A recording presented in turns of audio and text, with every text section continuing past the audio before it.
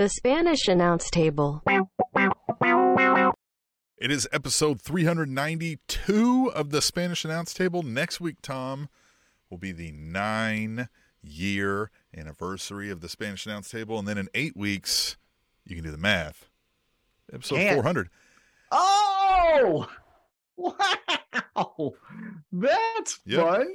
Oh. 393 plus 8,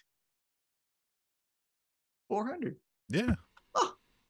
Well, 392 plus 8. Yeah. 392. Yeah. You know what I'm saying.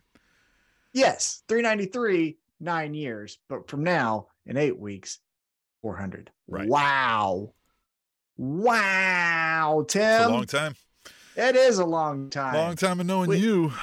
We have lived many lives in these 9 years. I tell you what, ups and downs, primarily up, because look at us. Yeah, I mean, right? We're fucking Yeah. killing it at Right. life. So yeah, thanks for being part of the ride. You're welcome.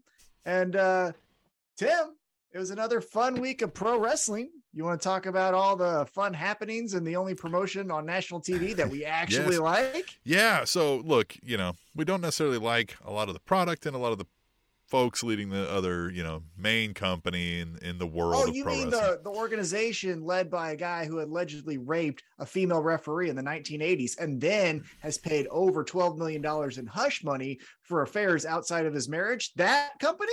That's the one. Yes. Yeah, we don't like to talk about that company. Yeah. Call us tribalism, but we don't like to support bad people. Yeah.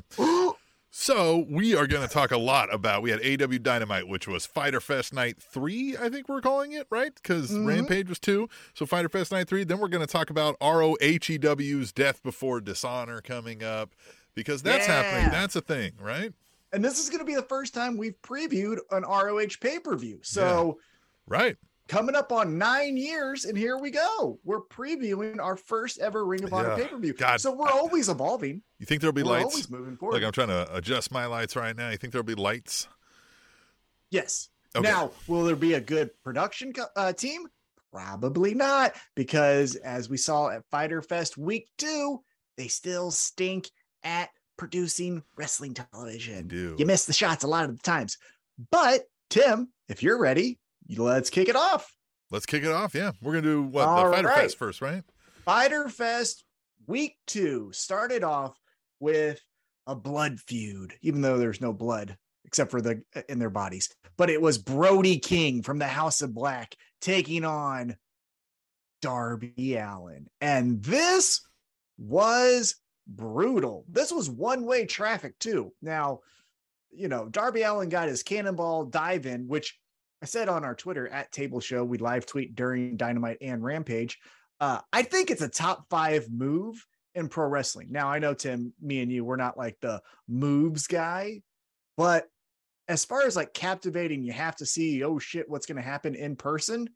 Darby Allin's cannonball is right up there with the rest of them, right? Oh yeah. I mean, it's it's fun. The crowd gets behind it. It does, it does the job. And it's reckless. It feels like he has no regard for his own safety, which is pretty remarkable in a theater like pro wrestling where you're going to get hurt doing something. You're going to have bumps and bruises after the match regardless. And so to do that move, it's pretty incredible. But other than that, as I mentioned, this was one-way traffic. Brody King wore Darby Allin around like a hat. He was just throwing him here, throwing him there. He did the little how you beat Bowser in Mario, where you spin him around and throw him into something, except for he threw him into the ropes. Right. Like, this was, and then he beat him. That was pretty incredible. Brody King gets the victory. So before we talk about post-match, what do you think about Brody King getting a legit clean victory over Darby Allin? They're giving Brody King some publicity here lately, as of late, aren't they? Like they're putting him out, and AEW's been known to do this, right? They'll put the non-traditional, like we've got our number 1 guy and our number 2 guy and our number 3 through 7, and they're all going on the show, and everybody else be damned, right? Like they like to sprinkle in and give some credibility, and I like this because, I mean, look at the guy. It's and believable. that just speaks to, again, the depth of the AEW roster, because someone like Brody King, who looks the part, he wins the award for getting off the bus looking scary, right? that after CM Punk and Adam Cole and one of the Young Bucks and Kenny Omega and all of these guys go down, you still have Brody King to be like, oh, okay, so we'll bring up the next man and you're going to like him too. And he's like, yeah, I kind of do. So speaks again to the depth of their roster. So as mentioned, Brody King gets the victory over Darby Allin and then just picks his little ass up and chokes him again to bait Sting out. And Sting is like, oh, you are not hurting my adopted son. And he does his dad walk to the ring, gets in there, but then the lights go out. And the lights come back on, and Sting already knows what's up, and they're facing off, Sting and Malachi Black. And this was pretty cool because it felt like the spooky guys having a stare down. Now, I want your opinion on this. As they're having their stare down, Brody King jumps Sting, puts him in a standing rear naked choke, sleeper hold in the pro wrestling world, and Malachi Black spits the mist into Sting's face. And then Brody King, I think eventually is what they were trying to tell us, chokes out Sting. So then he falls to the wayside, right? So before we move on, I want to know, typically with the mist, when you get hit with the mist, something has now happened different for you, right? You're right. Pac, even though he's a bastard, he did the blind thing. He becomes more like, he actually doubled down on what he already was, you know? You had Penta go to Penta Oscuro, and now he's more like a demon kind of version of himself. Julia Hart just fucking said, see ya, Varsity Blondes. I'm going with them. So do you think we see some new version or the next chapter of Sting? I think you have to. I think that's the only reason at this point that they do it, right? Even the Redeemer Miro, which we'll talk about in a second, does that as he comes out after this match. And he's got sunglasses, one dark tinted, one yellow tinted, which would indicate something's up with that eye, right? Like, right. And you know, he even cut that promo where he was like talking to God about like, did you put them in my way for me to destroy them or to join them? And this is interesting, right? This is going to get real cool. So I think with Sting specifically, before we get to Miro, I think at best we are going to get a brand new chapter of Sting after 25, 30 years of him being on our television as a pro wrestler, right? I hope that's what happens. At worst, and something I kind of fear because he mentioned it in his WWE Hall of Fame speech, I'm hoping we don't get Joker Sting. Remember Joker Sting from TNA or Impact Wrestling now? I'm hoping we don't get I'm a bad version of Heath Ledger from Batman playing the Joker, right? It can't be that. I think I was on mute. Yeah, I hope you're right. I didn't mind the Joker Sting when we got the Joker Sting because it was something new out of Sting. Right. It quickly got old, but right when it came out, it was new. But it just like, I don't know, that over the top. Don't get me wrong, there's a lot of over the topness in AEW and humor and fun stuff, but I don't know that it's going to come off right with 60-year-old Sting doing this here. But I just think with Sting, Surfer Sting was original. Now, Surfer Sting was kind of, hey, that guy kind of looks like the Ultimate Warrior who kind of like looks like the Legion of Doom. You know what I mean? But it was still Sting. Sting had unique personalities that set him apart from the other guys, but he was a buff dude with face paint on, right? But then he does essentially just a Crow ripoff. It was badass. It was cool, but we all know what we were watching. It was the Crow in pro wrestling called Sting. When he did the TNA version of Sting the Joker, I applauded him for taking a chance, especially at that part of his career, to do something new.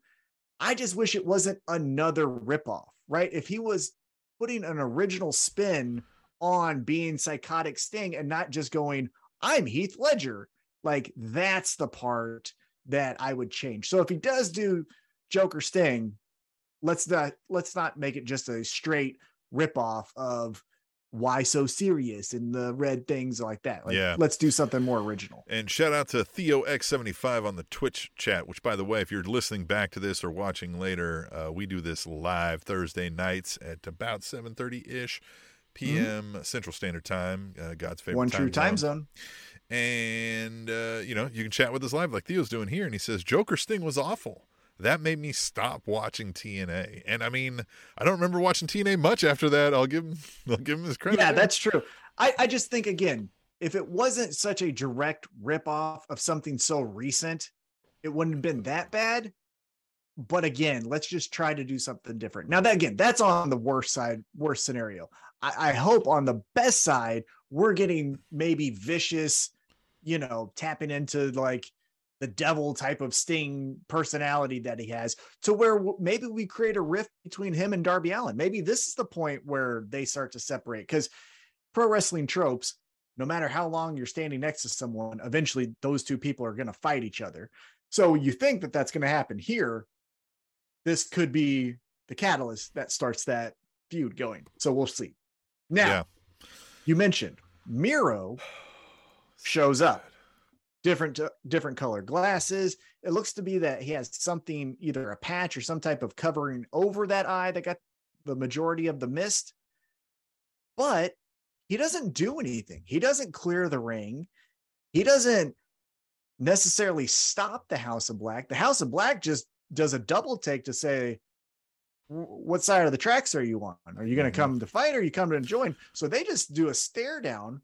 So what do you think happens here? Where are we going, Tim? Yeah, that one interested me a little bit, because it did feel like maybe we should have got a little more, right? Like we just didn't quite get enough, right? Like it's kind of that, was it just a stare down? Is he going to beat him up? Is he going to join with him?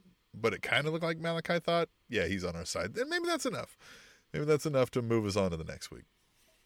Yeah, I'm very interested. Next week should be fun. We're doing Fight for the Fallen, another named Dynamite episode. So we'll see how that unfolds. I hope that we get the next chapter in Miro versus House of Black, or Miro joins House of Black. We shall see. So let's keep it moving here. Backstage, Ricky Starks does a promo where he says, open challenge, FTR Championship open challenge. And then creator wrestler number 5 walks up, named Cole Carter with a K. He was creator wrestler. You know, he was like pre NXT Austin Theory level. Like, who is this guy? Pre-evolved Austin Theory level. Yeah. This was early prototype John Cena looking guy out here. Definitely. There you go. Yep. So he answers the challenge. So later on in the night, we're going to get that match, Cole Carter versus Ricky Starks, and we'll talk about that here in a moment. But let's get back into the ring. Before we do that, match of the night. Okay. We got to go to the YouTube chat. Oh, because Adam Pearson says, hello from NYC, you bloody legends.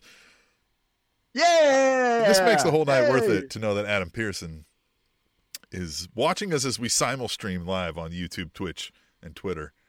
I'm excited. Yeah. I'm super excited. That's great. Adam, man. Hey, Adam, before we get back into Fighter Fest week 2, sidebar real quick. Adam, I really hoped to see you on my honeymoon. I'm sorry we didn't have that much time in London.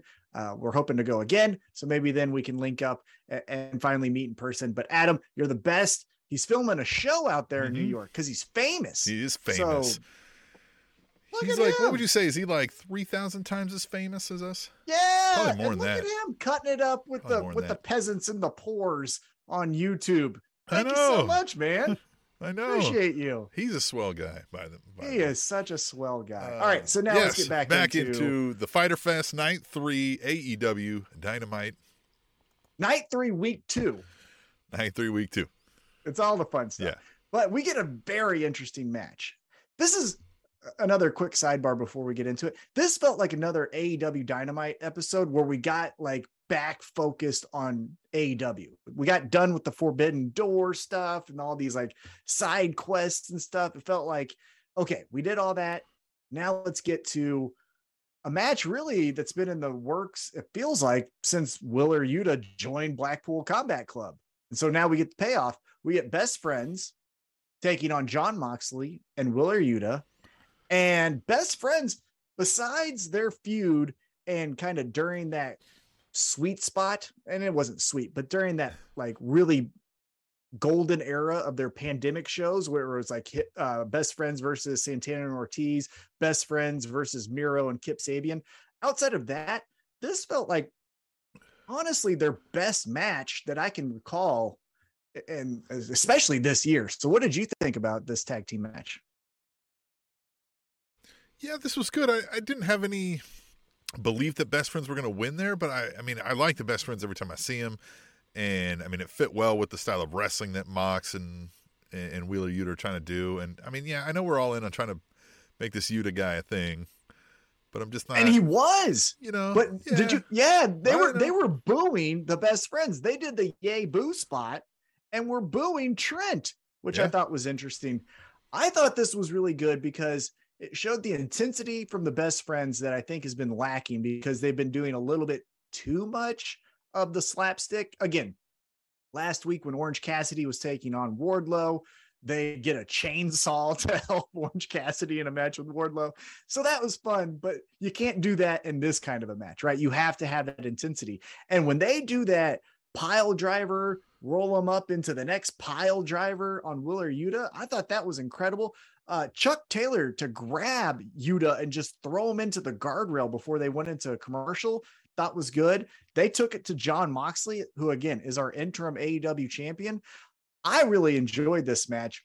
And my favorite part about it was Wheeler Yuta, I believe, gets the pin on Chuck Taylor. Could have been Trent, but I believe it was Chuck Taylor. And on commentary was William Regal and also Orange Cassidy. Orange Cassidy doesn't say anything except for like, yeah, I don't know, right? But at the very end, Yuta gets the pin on Chuck Taylor. And before Orange Cassidy takes off his headphones, he goes, Chuck taught him that. Yeah. And just throws the headphones off and leaves. I thought that was a great, so good spot. Great touch with Orange Cassidy in that too. And I mean, that's how you would feel too, right? Like in that spot, if you're Orange Cassidy and you're like, this guy, Wheeler Yuta, just screwed everybody over in the Best Friends. We try to give this guy everything. And then you see him win over you guys anyway, and you're just like, man, I taught him that move, jackass. Well, you know what I mean? Like, that's how you of, feel. That's exactly how and you that was kind of the discussion that Regal was having more or less with Excalibur was, the foundation was started for Wheeler Yuta with the Best Friends. But William Regal's point was, okay, great, but that's maxed out. You have gone to the final level you can with the Best Friends. If you want to become champion, you have to join with us because we are champions, learn from the best, right? So I thought that was interesting, the conversation they were having.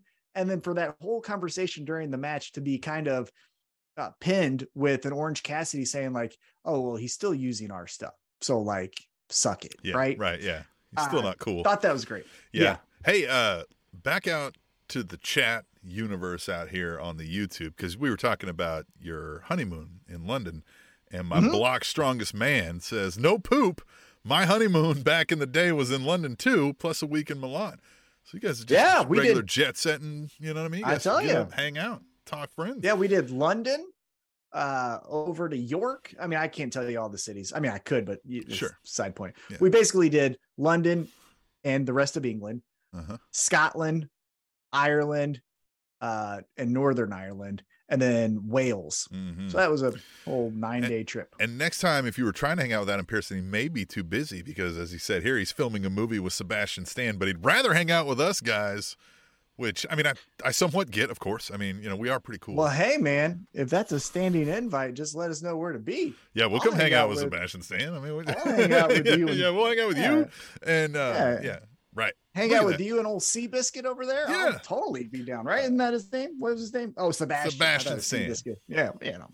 Sebastian Stan. Yeah. He's a Stan for AEW. He's second billing to Adam Pearson, I'm sure. So I know. He, being Adam Pearson, said Orange Cassidy is such a great comedy wrestler, just the right amount of slapstick, yet intensity to be credible. And I agree. The way he uses comedy but still manages to look credible in the ring is great. I mean, opponents help that, of course, but the way he gets over his shtick without it feeling too much like a shtick is great. One other quick side note before we move on after that match. Did you catch Daniel Garcia was watching on the backstage monitor, but acknowledged the camera that was watching him? Yeah. So he's standing there and he's like, yeah.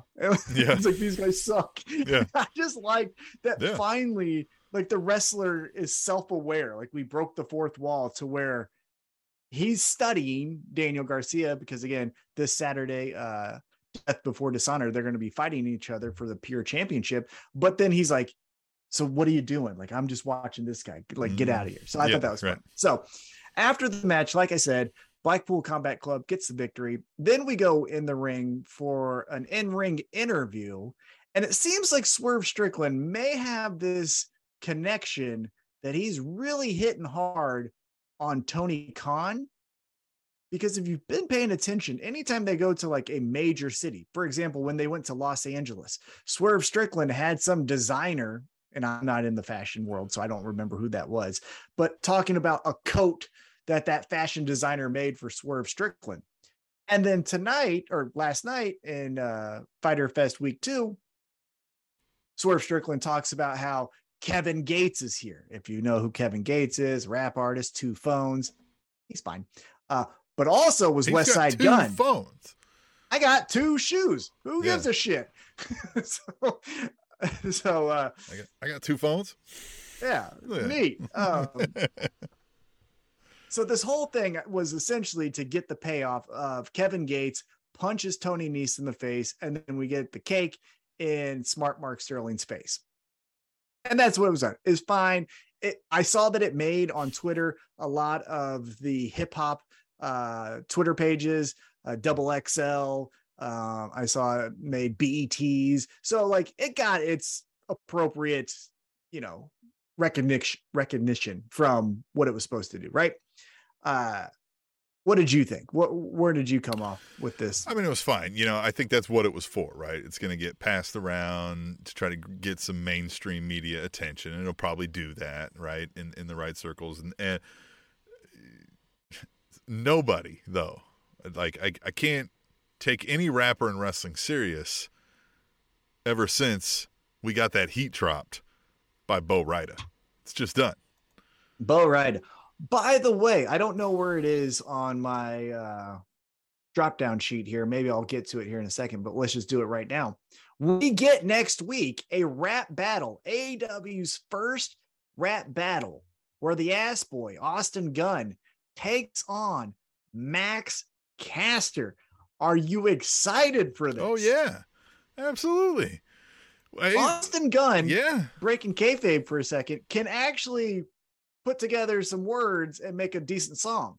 Max Caster, as we know, has bars that's out of this world. I tell you what, Tim, if they keep doing all these rappers with Kevin Gates and West Side Gun was there, next week we're doing a rap battle, you might have to dust off the microphone, and Tommy Gunn's coming back into the battle rap area. I don't know. Tommy Tsunami might be out 2 abs T-Mac. I'm just saying. You keep poking the bear. That's he's heavy words. Come out of hibernation. That is heavy words. But I'm telling you, Max, Austin, Kevin, West Side, you don't want it. You don't want it. You don't want it. You don't want it. And right? Like, don't. That we know that you know, and so that we know that you know, and Yeah. Everyone has families here. Let's not make awkward conversations and plans for the future that we don't want to make. Right. We don't want you to have to answer to this in interviews for the rest of your career. Exactly. Yeah. Nobody wants Now that. let's get back into the in-ring action. We get a squash match, which was fine. Hold on. Hold on. Adam Pearson says Max Caster versus Bo Rida. Book it, Tony. Look, he's a free agent, I believe. Because I think he's with Liv Morgan, so he might still have like a producer role or something that I'm not aware of. But if Austin Gunn, this is how you book it. Adam, that's a great idea. This is how you book it, though. You do Austin Gunn does his one thing, and it's fine. Max Caster just obliterates him, right? Austin Gunn starts to get shaky, doesn't know what to do, calls a timeout, which obviously he can't, but calls the timeout, and then goes back and grabs out Bo Rida. And Bo Rida comes out. He's like, oh, you want this? And then Max Caster, obliterates him too. But there you go. Bo Rida and Max Caster, the ultimate pro wrestling battle rap. Yeah. I love it. Love Great it. idea. Love it. All right. So now let's get back into the in-ring action. We have the Varsity Blondes getting squashed by Christian Cage and Luchasaurus. That's what's supposed to happen. Yeah, of course. But the story is, after the match, we get the return of Jungle Boy. And Jungle Boy walks down to the ring with the chair in hand, goes face to face with Luchasaurus. Luchasaurus takes a sidestep, takes a look at Christian Cage. Jungle Boy chases Christian Cage into the crowd. That's the end of the segment. So here's my question to you, Tim. Yeah. You buying that Luchasaurus went babyface? It was all too easy. Right? That was all too easy. Christian is not so easily duped as we're to be led to believe, right? This is part of Christian's master plan.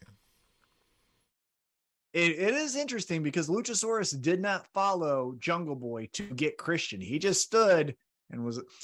Here's where we could go a different angle, which would be original, but may not be the payoff that we're looking for. What if Luchasaurus just says, here's the thing, white guys, I don't like either of you anymore. Jungle Boy, we're done. We had our fun. I want to be a single star. Christian, you have a receding hairline. You're past your prime. It's time for the dinosaur to get some gold. And he just goes and bolts. What if that happens? I mean, I don't hate that either. I don't know why I had to insult Jungle Boy and Christian there, but you get what I'm saying. Luchasaurus just says, I'm out of this. I think though, yes, I think Luchasaurus is baiting Jungle Boy into a false sense of security. And then Christian and Luchasaurus give the old "how's your father" to Jungle Boy when he's least expecting it. All right, here we go. Let's get into what was next. Oh, we get that open challenge for the FTW Championship. Creator Wrestler 7 taking on Absolute Ricky Starks. And this was good. Everything here was, fine. The Creator Wrestler did his moves. That's as he should. Ricky Starks gets the victory. What did you think of the open challenge, the first week of the open challenge? So, yeah, as far as Creator Wrestler number 5, which I think my Block Strongest Man also said that was funny in the YouTube chat. Want to make sure Tom knows somebody thinks he's funny. That's good for his self-esteem. Yes. I like that he then is like, all right, to hell with that. Let's do another open challenge right now. And then we get Danhausen. And then we get Ricky Starks being like, I didn't mean right now by right now. Right? I like that. As you start to kind of respond to that with the whole Danhausen thing too, I didn't get a graphic for this, but @DevilVamp used the hashtag tweet the table, which you can do too also on Twitter. Use hashtag tweet the table. We'll read him here. He says, I don't understand Ricky Starks. Please someone explain him to me. Hashtag tweet the table. Yeah, I can. He's a part of Men of the Year, but they said he's a part of Team Taz. Yeah. But he is Ethan Page, a smaller version. I mean, he's this thing. He's looks good. He's wearing the choker style necklaces. I mean, he's great, but he's not gritty in Team Taz and from the Red Hook section of New York, all of these things. So I don't know. Now, here's the thing. Like you said, post-match, he says, let's do another open challenge. Danhausen comes out. No, I'm not doing it now. As the crowd boos because they weren't going to do it, he's like, you could watch it next week. It's like, I don't know why you guys hate that idea. But here's where it happens, Tim. We talked about this, I believe, last week, maybe even the week before. This is what we've wanted. We're getting Hook versus Ricky Starks. That's where this is leading. We're putting Taz in a position that he doesn't want to be in because Danhausen's BFF is Hook. So I imagine when Ricky Starks takes on Danhausen, Ricky Starks is going to get the victory. Powerhouse Hobbs is then going to get into the ring. They're going to beat up on the Nerd, which is going to bring out Hook because Hook defends Danhausen. And then what the hell happens from there? Yeah. And this is it, man. Is the bond that ties Hookhausen stronger than the family bloodline? But this is Taz where we Hook. might get the best character work from Taz since late ECW. Because what does he do? He sides with his star pupil or his own blood in Hook. And where does Powerhouse Hobbs go from there? Does he say, I love Team Taz? Or does he say, Ricky Starks is my best friend, I'm going with him? The team of Powerhouse Hobbs and Ricky Starks works for me now. Like, they've got a good chemistry together, right? Oh, yeah. It doesn't fit under the Team Taz moniker for any reason. You know what I mean? But like, I would worry about Hobbs. I think he's good, right? I think he's picked up a lot in his time in AEW, and he's a much more finished product than when we first started seeing him.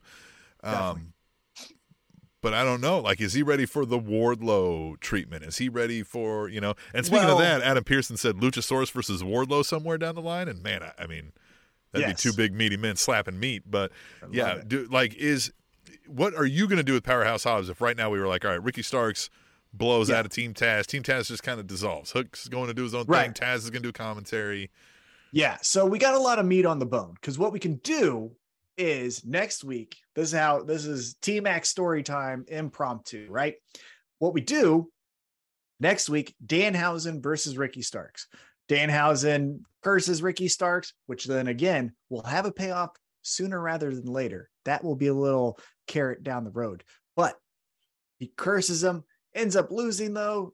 Ricky Starks gets the victory. Ricky Starks doesn't like that Danhausen would have the audacity to even challenge him. So he starts putting the boots to him. Powerhouse Hobbs, he's like, yeah, this is fun. Let's just do that. Kicking, right? And then that brings Hook out, but no physicality. All you see is Ricky Starks and Powerhouse Hobbs like, yeah, let's kick this guy's ass. And Hook's like, stop. And then you get the weird, like, what? You're siding with the dork? And then that's the end of the segment, right? Look at this fucking guy, the dork. Yeah, you're siding with the guy with the face paint? His chest.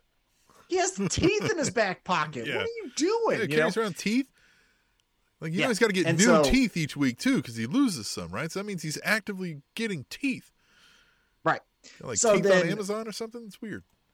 So then we go to... Side note, whenever we how does, like, behind the curtain, Danhausen, where's he getting a steady supply of teeth? But, Oh my gosh, they have to do that somewhere down the line. They have to do DMD, sense, right? And Danhausen. Yes. DM Danhausen. DM Danhausen. 1,000,000%. That's another story for another time. But again, whenever we choose to then follow up on we're doing a T-Mac story time on that somewhere down the line. Yes. But as AEW, they don't necessarily always just do the next story the next week, right? They'll do something different. With that being said, when we do get to that, what we'll do is Ricky Starks I think they should do it backstage. I don't like the in-ring promo if Tony Schiavone's not there, so I think it should be backstage. Ricky Starks knocks on Hook's locker. Hook's eating chips. Ricky Starks and Powerhouse Hobbs like, what was that with Danhausen? He's like, that's my friend, you know, and we hear like, cause he doesn't talk, and they're like, and then that's the end of the segment. So then Powerhouse Hobbs is like, hey, Danhausen, I don't like the rift that you're causing between us and Hook and all this dissension and Team Taz kicking your ass. So then we get Powerhouse Hobbs and Danhausen. Danhausen gets the victory. You know, Powerhouse Hobbs slips on a banana peel. Danhausen gets the victory. Ricky Starks is pissed. He goes in. Hook comes out again and is like, stop the shit. Leave this guy alone. So then Ricky Starks is saying, you have to show your allegiance. It's either us or him. And then Hook stands with Danhausen. So then at whatever the next big event is, whether it's a named Dynamite or a pay-per-view, tag team match, Danhausen and Hook, Powerhouse Hobbs, Ricky Starks. They go at each other. Powerhouse Hobbs and Ricky Starks wins. Hook doesn't take the pinfall. Danhausen does, but it's the first real loss for Hook, right? So we get that out of the way. Then after they win, they're like, come with us. And Hook says no. And then that brings Taz down. And he's like, what is going on here? And then Taz this is what you do. Then you do what Luchasaurus did, but you have him turn and face Hook, and he sides with Ricky Starks and Powerhouse Hobbs. And you're like, what the fuck? And then Hook has to first get to Ricky Starks because he knows that's the asshole that's causing all of this. He has to wrestle Powerhouse Hobbs. You can do that a couple of times, right? Then you get to the ultimate boss, Ricky Starks. You make that a big dissension thing. Taz now is having a crisis of conscience. You have him as a special guest referee. And then, as always, because blood is thicker than water, Taz sides with his son. Hook gets the victory. Ricky Starks goes off. Ricky Starks could then say, Powerhouse Hobbs, where were you? You could go that route there. And then you get Taz back in commentary, loving his son. And Hook then moves into the mid card against a Scorpio Sky or an Ethan Page. Okay. Back to the chat on YouTube, and the Spanish Announce Table's official celebrity fan, Adam Pearson, says Danhausen turns on Hook. I read that. You ain't right. No. I mean, you can call it. I think that would be the bad move for Danhausen, right? And again, Danhausen is in one of those, I feel like, Steve Austin moments where, you know, like, he can't turn heel right now, right? Like, when Steve Austin is openly admitted, like, when he turned heel, he shouldn't have, because the crowd wasn't ready to boo him. I don't think the crowd is ready to boo Danhausen.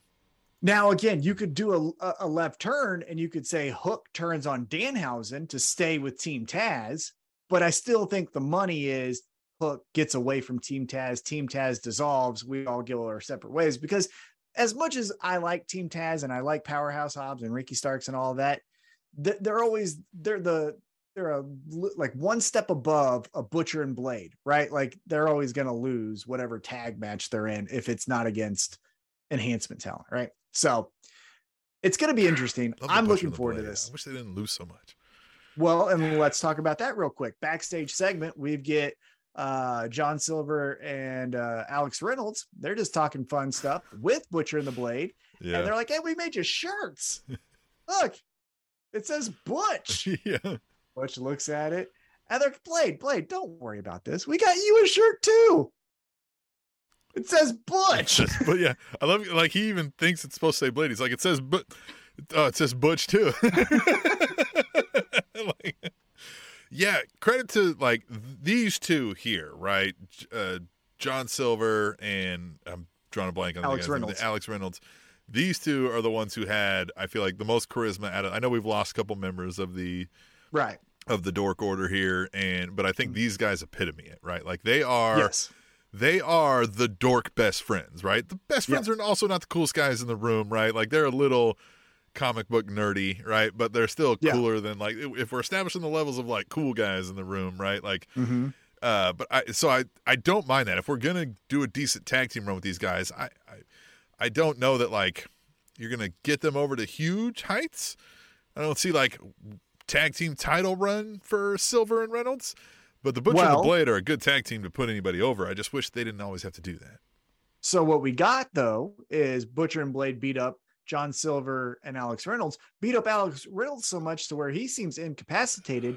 Hangman Adam Page runs in for the save. And then on Rampage this Friday night, we're going to get Hangman and John Silver taking on Butcher and the Blade. Yeah. So my question to you now is, seems like we're doubling down on Hangman loves the Dark Order, or maybe he doesn't.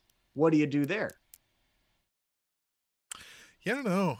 Maybe it's time for Hangman to do wrong by the Dark Order. I mean, possibly. Even if it's not a full heel turn, but he does something wrong, and we're all kind of like, "That was poor form, dude," right? And everybody's kind of like, "Bro," and he's like, "Oh shit, man. God damn it, I'm a bad person," right? Like, and we get back into that. You know, we talked about some of the best Hangman is, woe is me, looking, you know, for the solution to my problems at the bottom of a bottle, Hangman. But I think what we do is steal a page from WCW and a person we mentioned earlier on in this episode. I think maybe Hangman messes up. John Silver has to take the pin.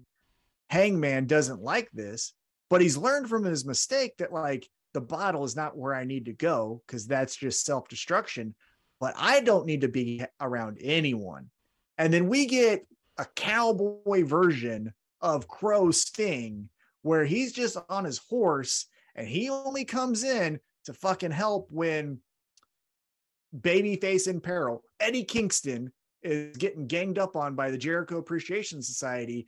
It's Hangman comes in for the save, and then just so we've talked about the Dark Cowboy, right? That's what I'm saying. He becomes a cowboy version of the savior for a cowboy in black.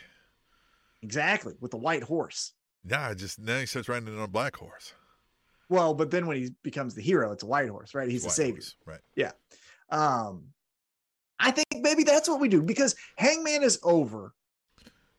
And I love him. He's one of my top 5 currently in AEW. But similar to Orange Cassidy, if you overexpose that character, then it's like, well, I don't, Eddie Kingston's a guy that you can have on each and every week because his story is a snowball that just continues to roll.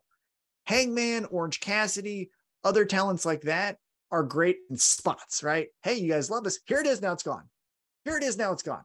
And so I think that's what you do with Hangman, is make him this Batman-like figure in AEW, but again, he's a cowboy version of it. And then we'll have the payoff later. I'll do another T-Max story time, but that's what I would do from this, but we'll see. We shall see. Now we go back into the ring for another interview. We get the AAA, New Japan, and Ring of Honor tag team champions, FTR.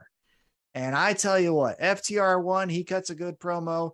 But bald FTR 2, he has the line of the night, talks about his child who had a hole in her heart. Then she fights to make that hole disappear through hard work. And she's 8 years old now. So FTR 2 is going to fight like an 8-year-old. Pulls on all the heartstrings, gives all the claps. Yeah. What did you think? Oh, he said, I'm going to, and even at Devil Vamp hashtag tweeted the table on this. He said, I'm going to fight like an 8-year-old girl and I'm going to beat your ass. Hashtag tweet the table. Yeah. Great line.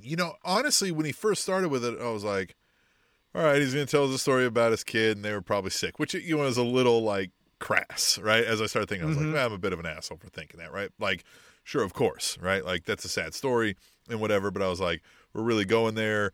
It sounded a little sticky, but then the line brought it. I was like, okay, now it was worth it, right? Right? Like, I'm going to fight like an 8-year-old girl and I'm going to beat your ass. I was like, okay. Spot on. Now, so, man, here's my question. Dax Harwood. That's him, yeah. Is Dax and Cash, right? Fucking climbing the ranks here of some of the best, like, promos, some of the best in-ring promos, some of the best in-ring work we're seeing. Dax Harwood, is he poised to kind of take a big jump here in the near future? No, I wouldn't. I think that's premature. I think Dax can be the de facto leader of FTR, but I don't think we're wearing FTR shirts. You get what I'm saying? I know that we like Dax, but we also like Cash. We also like FTR 1, right? He's doing his thing too, and he's gutting it out. If you recall, he's the one that damn near lost his arm by falling on the turnbuckle. Well, that's it. Somehow there's more personality when it's the two of them, even though Dax is maybe doing the most of the talk and having the cooler lines and the whatever. It's still, like you're saying, the package of the whole thing, right? The tag team, the FTR, the living legends, the top guys, all of that. Some of that fades away when it's just Dax, right? Like, yeah, exactly. He's no longer the living legend, right? Because he wouldn't do that, right? He's not, FTR anymore, right? He's not, like, if he steals I'm the top guy line, like, it'd be hard. It's harder to do it on your own, honestly. And so, I don't know if all that's there with Dax Harwood as a singles guy at this moment, but man, he has done nothing but make me be like, oh, he's the guy. Remember when we were talking way back in the day when they were the Revival and the Good Brothers were there? We were like, oh, you get rid of the FTR and you keep the Good Brothers because they're the same. They're the same thing. And now, I haven't even heard of the Good Brothers. Like, are they still? Where are they? Exactly. They're alive. Go check a heartbeat. So here's my question out of this promo. Got 2 questions for you. One is more just a thought experiment. The other one is, do you know something I don't know? First one, I even asked you this off air, but the Briscoes are signed as full-time Ring of Honor talent. Tony Khan made that announcement on some interview. So that's knowledge, right? That is common knowledge. However, why have we never seen them on anything? I mean, you want to talk about believability. FTR has it, but so does the damn Briscoes. Like they Yeah. live what they're talking. And so do you know anything that I don't as far as why the Briscoes aren't hit on us our up. television? Did one of these guys get Me Too'd and we didn't hear the news? Like, is there some reason that they're persona non grata? Are they just, is one of them known to be hard to work with or something? Like, do we know, or we not know something that you know? Let us know, because you would think, look, they're featuring Wheeler Yuta as the TV champion. They're throwing in Jonathan Gresham occasionally. They're, and as so mentioned, why wouldn't they're signed, you have but they're signed them boys? Right, and they're signed to full-time contracts for Ring of Honor. For so RoHEW. So it's not like they're on a per appearance kind of pay. So I just don't get it. Now, the second question is, and this is more of a thought experiment. Why is it? Because again, as we go through this entire night, I believe the person that had the largest pop individually was Eddie Kingston, but the biggest pop of all was FTR. I think FTR was the most over thing that walked out of that tunnel. I agree with that. Mm-hmm. So why don't, in a position like this where you have CM Punk out, Adam Cole, I already named all the names, right? Position the tag team as your main attraction, right? We always have to say, oh, it's Hogan or it's Reigns or it's Cena. Why can't it be a tag team? Why can't a tag team be I'm going to the wrestling show tonight to see FTR? Back in the YouTube chat, winner of the best name, Dadass gave me diabetes, says Briscoes have been working the lesser promotions, Impact, MLW, etc. But still, I mean, I put RoHEW in that group. You know what I mean? But why? You're saying that? Why wouldn't we feature them? They feature people from all these lesser promotions, namely New Japan. All right, never mind.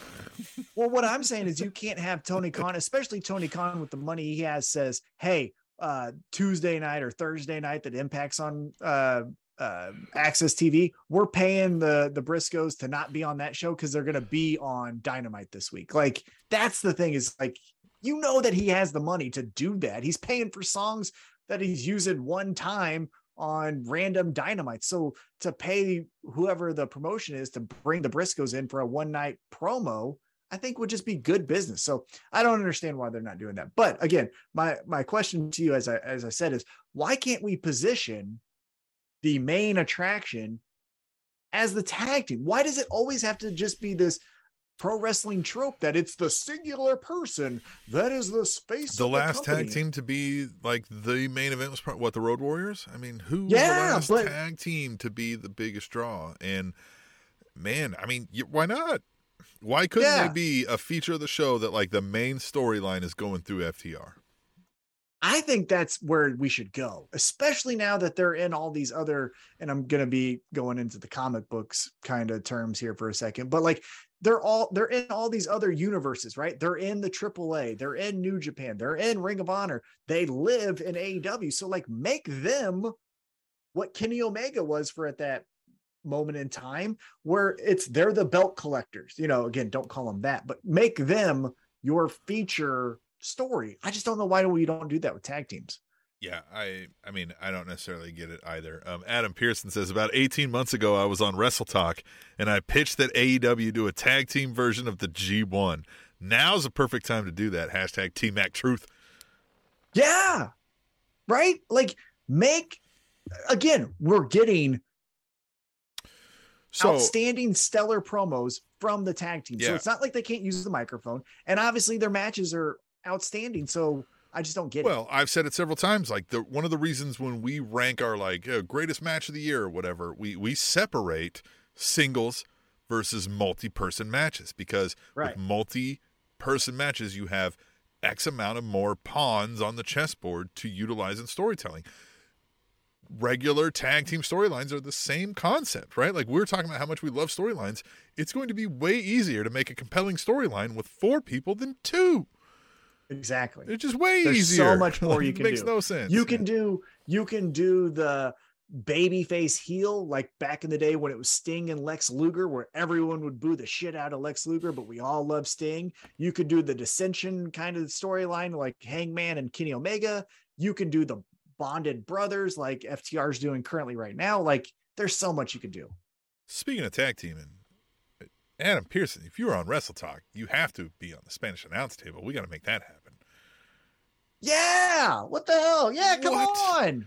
You don't have to do it right now, but like, yeah, let's Come make on. that I know we happen. haven't invited you or anything, but come on. Yeah. You're right. I We'll can, send the I can official write, invitation in the yeah. email. You give us any kind of story. I can do anything Oh, that blonde-headed guy can do. What's his name that does all the I stories don't know. on I don't Parts know. Fun Known? I only watch That us. I guy. just put myself on replay and watch it over and over again. You're the one. Look Thanks at for that the guy. view. Yeah. All right, let's get back into the He says he in-ring action. accepts. Let's do it. I don't see that. Why I Yeah. don't see it? Says I accept. Okay. You're All right, behind we'll the talk times, about Tom. that off air. Yeah. We got other people. We'll have that our we people to- call your people.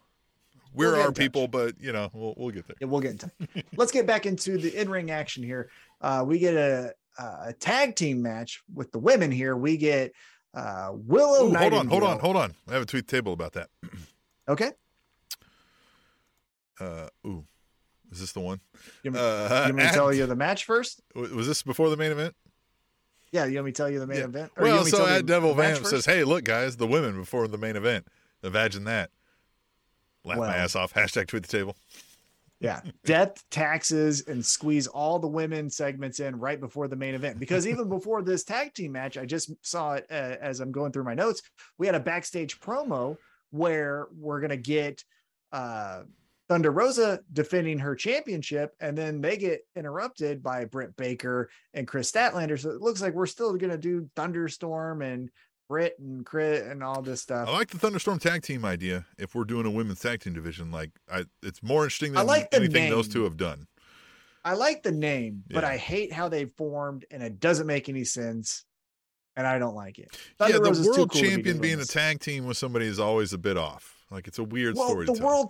the world champion to be in a tag team with a girl she just beat, and that girl just being like, "Let's be friends." That makes no sense. We're all in a competition here. I'm not saying go after everyone's throat, but like, I'm not cool with you because you beat me for the thing I want.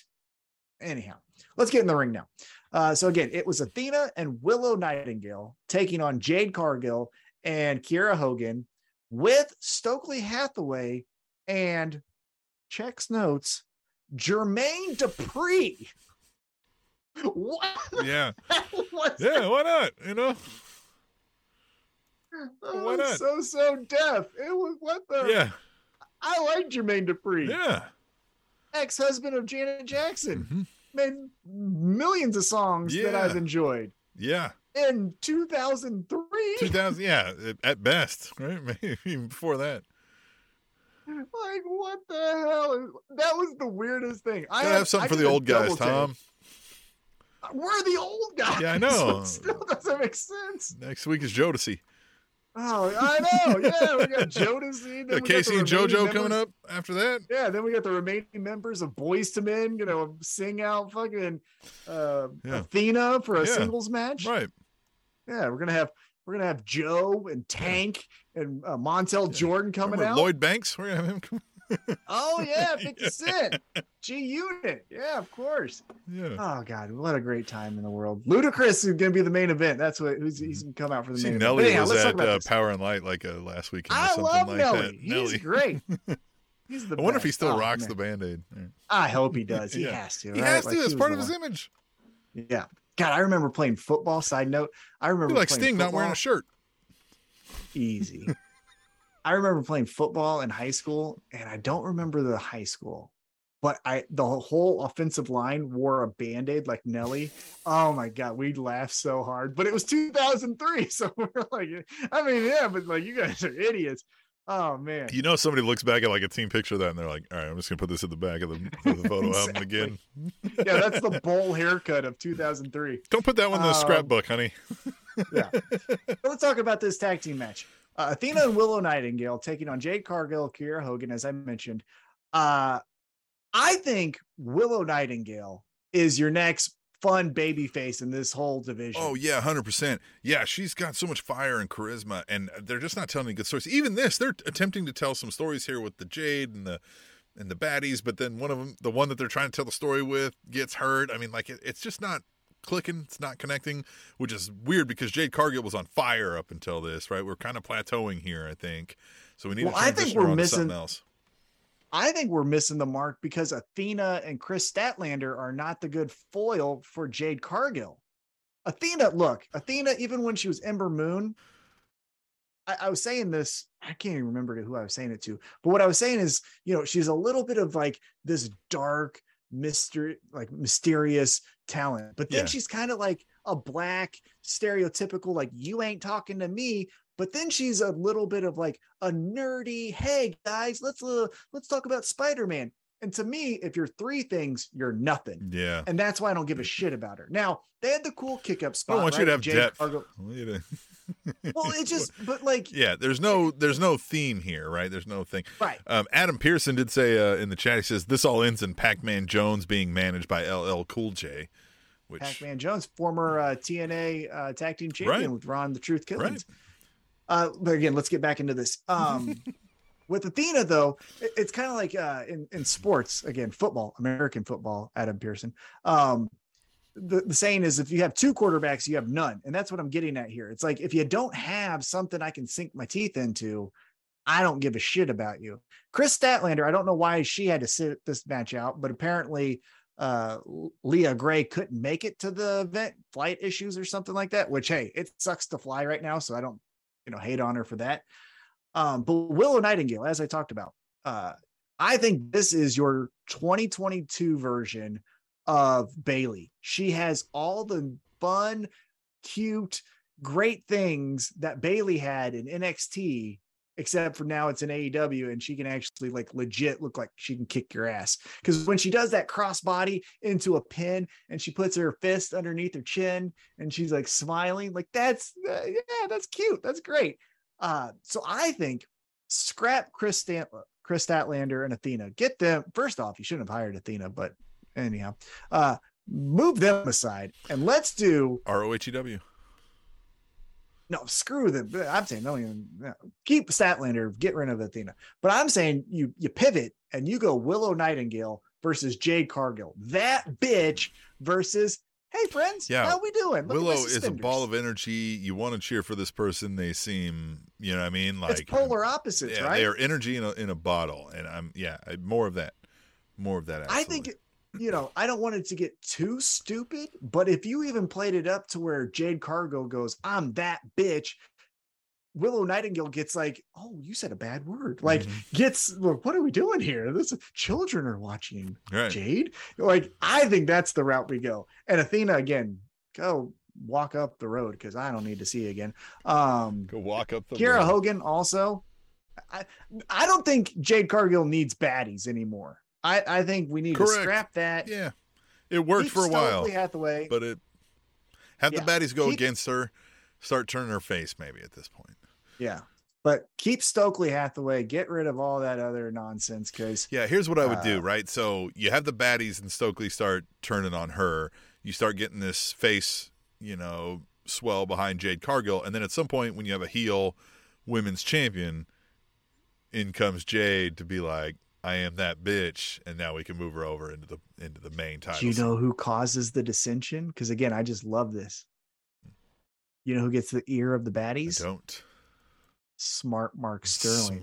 He's mad that Jade kicked him to the side. He's trying to get back at her.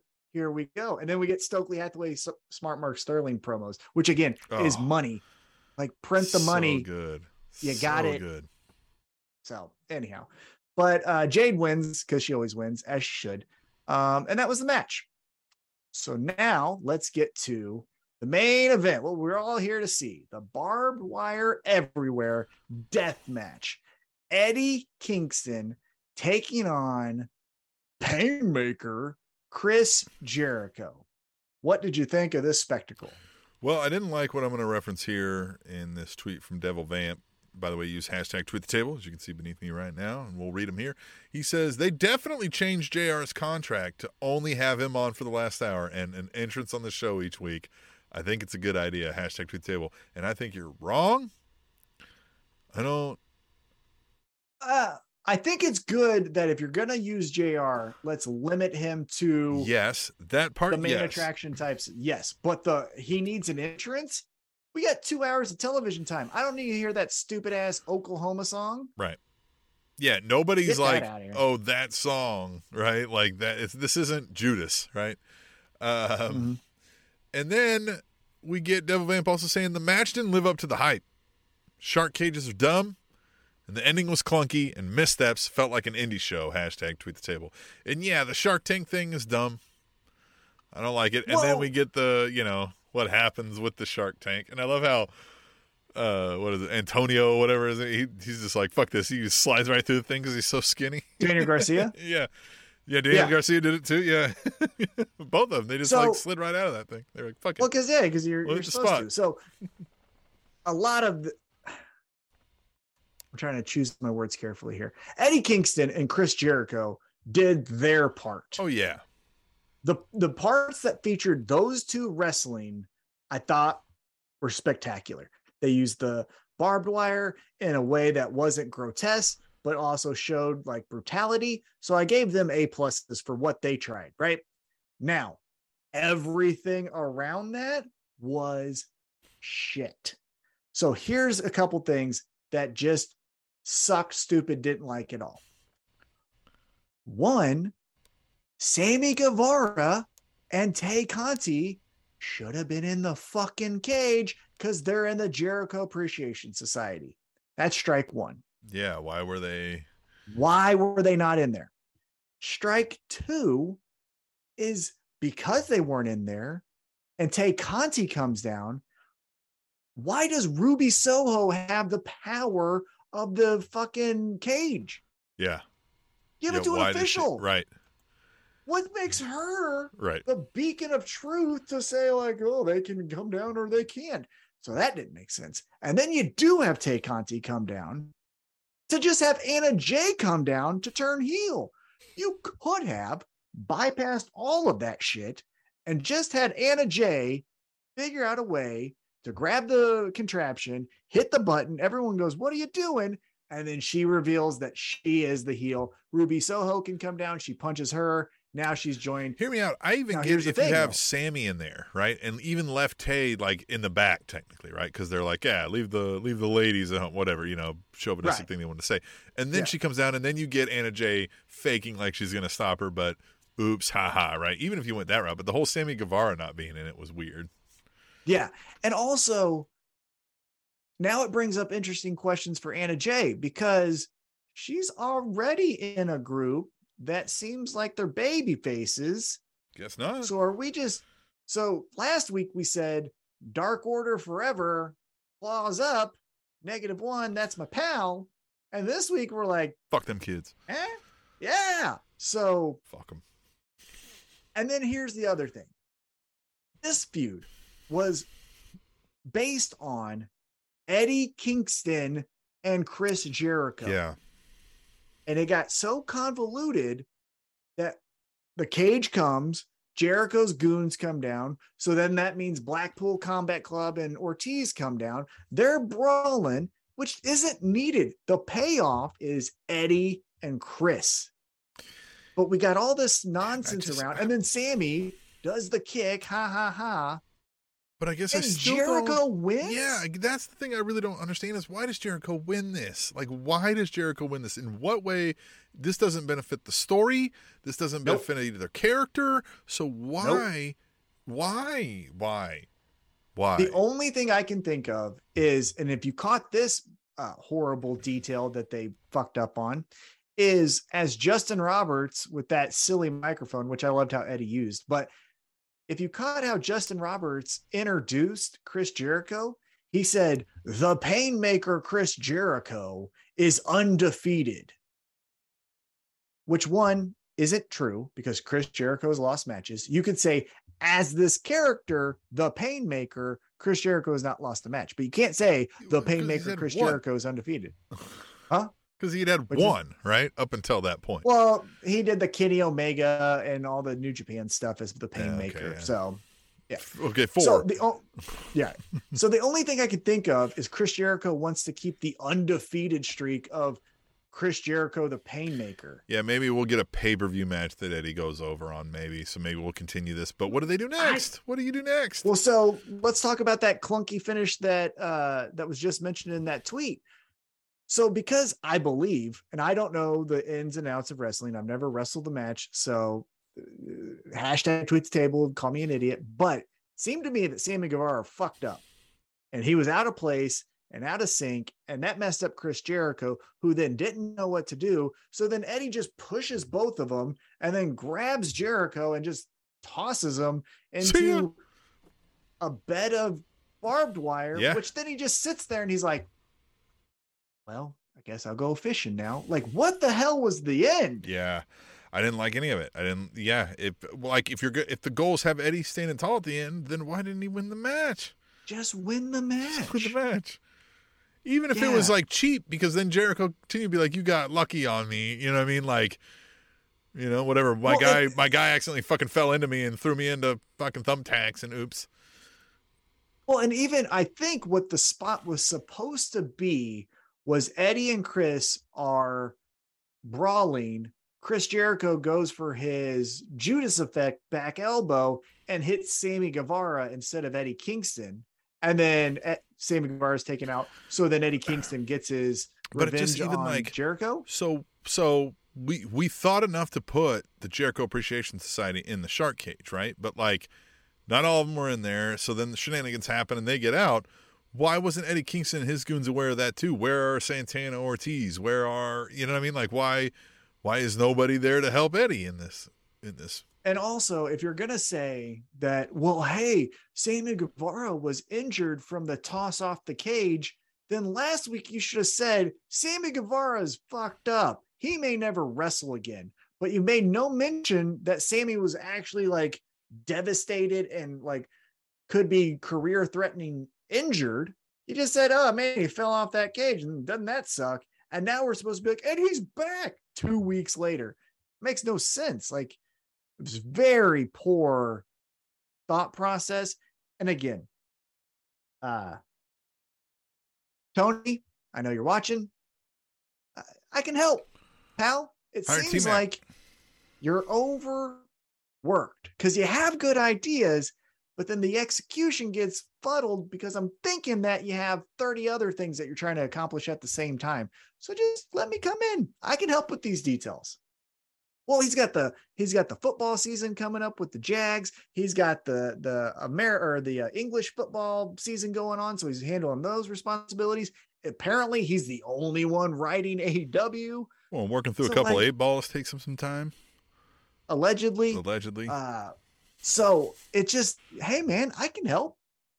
By the way, with the 8-balls, check out. I can help. I can help with whatever you got, Tony. Whatever you're paying for. So, by the way, check out our TikTok. Is it at Table Show? It's Spanish Announce Table. At Spanish Announce Table. There you go. I did a quick how would you bring back CM Punk? Check that out on the TikTok and let me know what you think about my fantasy booking. At Adam Pearson here in the YouTube chat says that last time something finished that badly, a woman broke up with me. Yeah. You ain't lying. Yeah. Been there, pal. Been there. So that was AEW Dynamite Fighter Fest Week 2. Next week, as I mentioned, we're going to get into Fight for the Fallen, which is, again, another Dynamite episode they put a lot of effort and thought into. So we'll see how that goes. But let's transition. As we mentioned earlier in the night, FTR cut that promo of the night. And FTR is going to be in some action defending their ROH Tag Team Championships at Death Before Dishonor. Yes, so let's talk about that. ROHEW. We are in a new era here of Ring of Honor, led by Tony Khan, who is AEW focused primarily, you would imagine, right? AEW is the main stage here. ROH is like a pet project, right? I mean, is how we all kind of view this. And so, I think the design is kind of continue ROH as it was, but putting whatever Tony Khan fixes he would put on it, right? So we're about to see what that is. So I'm interested to see what that is. What's the presentation like, right? Do they stay true with some fixes, some tweaks to the ROH branding presentation kind of thing, or do they go all new? Excited to see that, but we'll break down this card. We'll go over it. We may not know everything about these storylines, but they've done a decent job on AEW of trying to highlight the majority of these, at least in some regards. So we'll go through it. The pre-show, we got Allison Kay versus, we talked about her earlier, Willow Nightingale. And because of that, I think Willow wins this, right? We're going to get, it's a pre-show. We're going to get the crowd to get behind her. I mean, I don't know. Is Allison Kay a huge deal in ROH to the fans there? Is she like a crowd favorite or anything? Well, let's remember Allison Kay is in a tag team over there in the NWA with good friend of the show, Marty Bell. Mm-hmm. So could we potentially see no, they lost the championship. I'm sure they got screwed out. Sure they got screwed. Could we potentially see Marty Bell making an appearance and screwing over Willow Nightingale, and then we get some more 2-on-1 ROH storytelling? Marty Bell on the show. We need to get Adam Pearson on the show. We need to get Marty Bell on the show. Yeah, Marty likes us. We've talked to her plenty of times. So I think this is the match that I feel will be telling for the rest of the night. The feeling I have going into this pay-per-view is, are we just saying anyone legacy ROH, see ya, and it's all AEW talent that's winning? Or are we going to honor some of the recent history with people like Gresham, Allison Kay, and others winning some matches? I think Willow Nightingale wins, but I'm hoping that's not the trend of all AEW talent just wins the matches. I agree with you there, but I do think Willow Nightingale wins. The next up match, I'm reading this off of Cage Side Seats here. It's Thursday night, the 21st, so if anything changes, don't sue me, sue T-Mac. The Righteous, the ROH six-man tag team champions, taking on, defending those titles against Dalton Castle and the Boys, which it has to be Dalton Castle and the Boys. It has to be Dalton Castle and the Boys.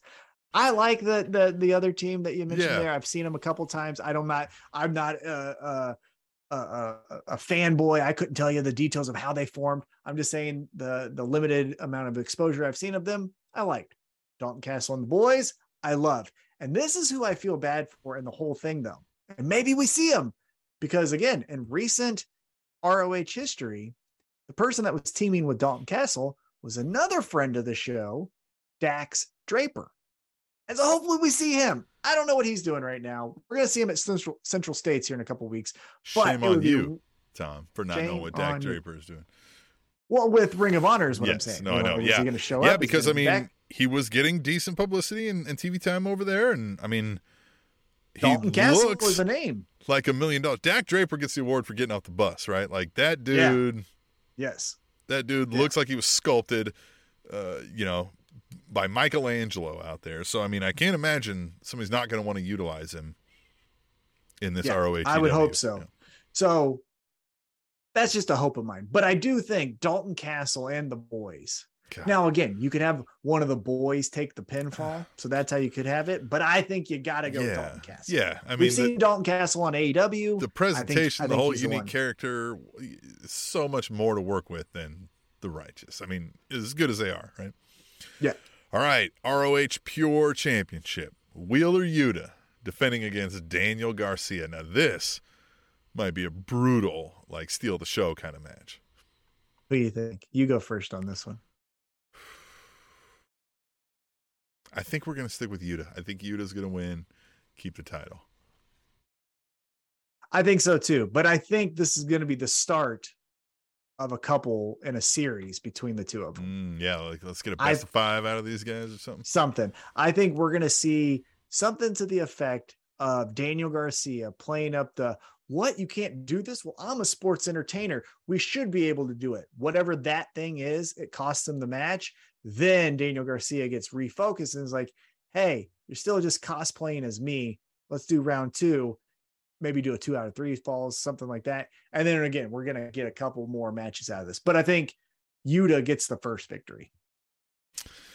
All right. Following that, we get the ROH Women's Championship on the line. Champion Mercedes Martinez defending against a favorite of ours, Serena Deeb. And, man, I think Serena Deeb might come away with this one. I hope so. This is where, when she went up against Thunder Rosa, it was such a stupid, silly program that just felt underwhelming. Well, and the timing of where in Thunder Rosa's title run that was, I think we kind of knew this wasn't going to be a Serena Deeb thing. But I think this is a moment, right? Like if you don't add to the actual credibility that you keep saying about Serena Deeb, then what are we doing? So for those reasons, I agree with you. I got Serena Deeb. Yeah. All right. Then the ROH television titles on the line. We've got champion Samoa Joe defending against Jay Lethal, who has his lackeys in tow. I just feel like Samoa Joe retains, right? I feel like both of these guys, either one can lose, either one can win. I mean, maybe we get Jay Lethal when we do that power trip of his trio going on. Might have more storytelling to do with that, but I just kind of feel like Joe retains because I don't know what else you can do with Joe unless maybe he's going world title. Huh? That's what we're doing. And because of that, Jay Lethal wins. I think we'll still get a couple more matches out of this program. Eventually, we're going to have that big bastard taking on Samoa Joe. That's going to be somewhat of a payoff of what we've been building to, where he debuted and beat up Samoa Joe. So we're going to do that match. I don't think this is going to be the end by any stretch of the imagination. But Jay Lethal has to get the title so that Samoa Joe gets pissed and goes after him. And we'll do. Remember that Samoa Joe loses and then loses the program. So let's keep it going. All right, well, the ROH World Championship is on the line, where champion Jonathan Gresham takes on a man twice his size, Claudio Castagnoli. And I feel like Claudio's probably here to just put Gresham over, right? Like, make Gresham look like he's the top king. You think otherwise? You think we're having Claudio? You know why? To go up against Samoa Joe? That's where we go. Oh, the history of Ring of Honor. Oh, rivalry that's been 20 years in the making or whatever, how many years it's been. And that's the next pay-per-view. Again, Samoa Joe, I don't say he's going to lose that program, but after he leaves the Jay Lethal program, he's going to win a couple matches in a row. Claudio is going to be like, I need someone who's at my level. Samoa Joe enters the picture. Then we do these are Ring of Honor originals. What will happen when the legacy of Ring of Honor is reignited as Claudio Castagnoli takes on Samoa Joe?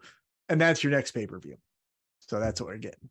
And Jonathan Gresham has Tully Blanchard, so it's not like he's going to get lost in the shuffle. Hell, they might do a triple threat, have Jonathan Gresham take the pin between the two of them. But yeah, Claudio's going to get the title, call out who's at my level. Samoa Joe is. There's your Ring of Honor's back. Look at what they're doing. And then I bet you Samoa Joe wins the damn thing. And you know who we get in this time next year? Samoa Joe versus CM Punk for the Ring of Honor World Championship. Wouldn't shock me. That's what playing the hits. Playing the hits. Grab the sticks and play the hits. You know what I mean? Play free bird. That's what we're doing with Ring of Honor. I mean, hey, might work.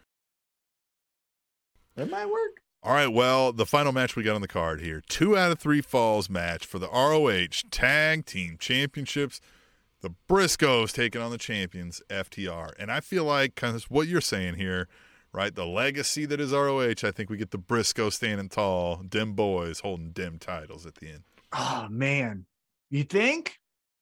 I think because you've got FTR's got these other titles, right? Like, so the last time they faced off, FTR won. After the match, the Young Bucks came in and super kicked the Briscoes. We could have the Young Bucks back in Ring of Honor to screw with FTR because they're tired of hearing that FTR is the best in the world. They are. That's how it gets. There you go.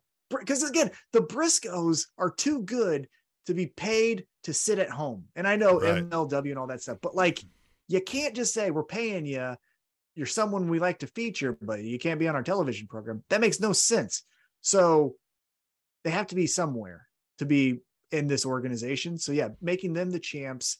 And then, because everyone was upset that, not everyone, but I saw a lot of reaction when the Young Bucks lost the championship, tag team championships, that we were going to do the Young Bucks as AEW champs versus all the other champs, FTR, Clyde. And so I think maybe Tony Khan is like, well, shit, they really wanted that. All right, well then fuck it. We'll give it to them, but not with those titles. We'll just do it round 3 and they go for the AAA or New Japan. New Japan titles is who they feud over, because then the Young Bucks win that and then go over to Tokyo and with all the people that are the same size as them. Too sweet me, bro. So, I mean, that's it. I mean, it's a decent card. I like the card for this, and the builds they put into these seem decent. I mean, like, I don't think you could ask for a whole lot more. What are you looking forward to the most? I'm really interested in that Wheeler Yuta Daniel Garcia match, but most I'm probably ready to see kind of what you're talking about. Do they have Claudio come in, hot off of the, reemergence out of Cesaro back into Claudio Castagnoli back to, run the territory? Then, yeah, I'm interested to see where that goes. And the FTR Briscoes. FTR Briscoes. The first match was up there for match of the year. So, they have other tricks up their sleeves. So I wouldn't be shocked if they top that. So I think that's going to be match of the night. But yeah, moment of the night, I think will be something to the effect of Claudio stands tall. Even have, who's another Ring of Honor type legacy person from AEW that they could bring down? Fucking Bryan Danielson. Well, they're in the same group, but you know what I mean? Something like that happens. Right. Yeah, absolutely. All right, well, then, unless you've got anything else, man, I think we'll just leave it from there and just tell you guys to get back with us next week, and so we can enjoy more new friends. And what do you? Yeah, thank you to everyone that joined the live stream on YouTube and Twitch and Twitter, right? We're on Twitter as well. Yep. All of it. Thank you so much. # Tweet the Table. If you want to talk to us in long form, again, tableshow@gmail.com. We would love to hear from you, and we hope to hear from you next week. The Spanish Announce Table.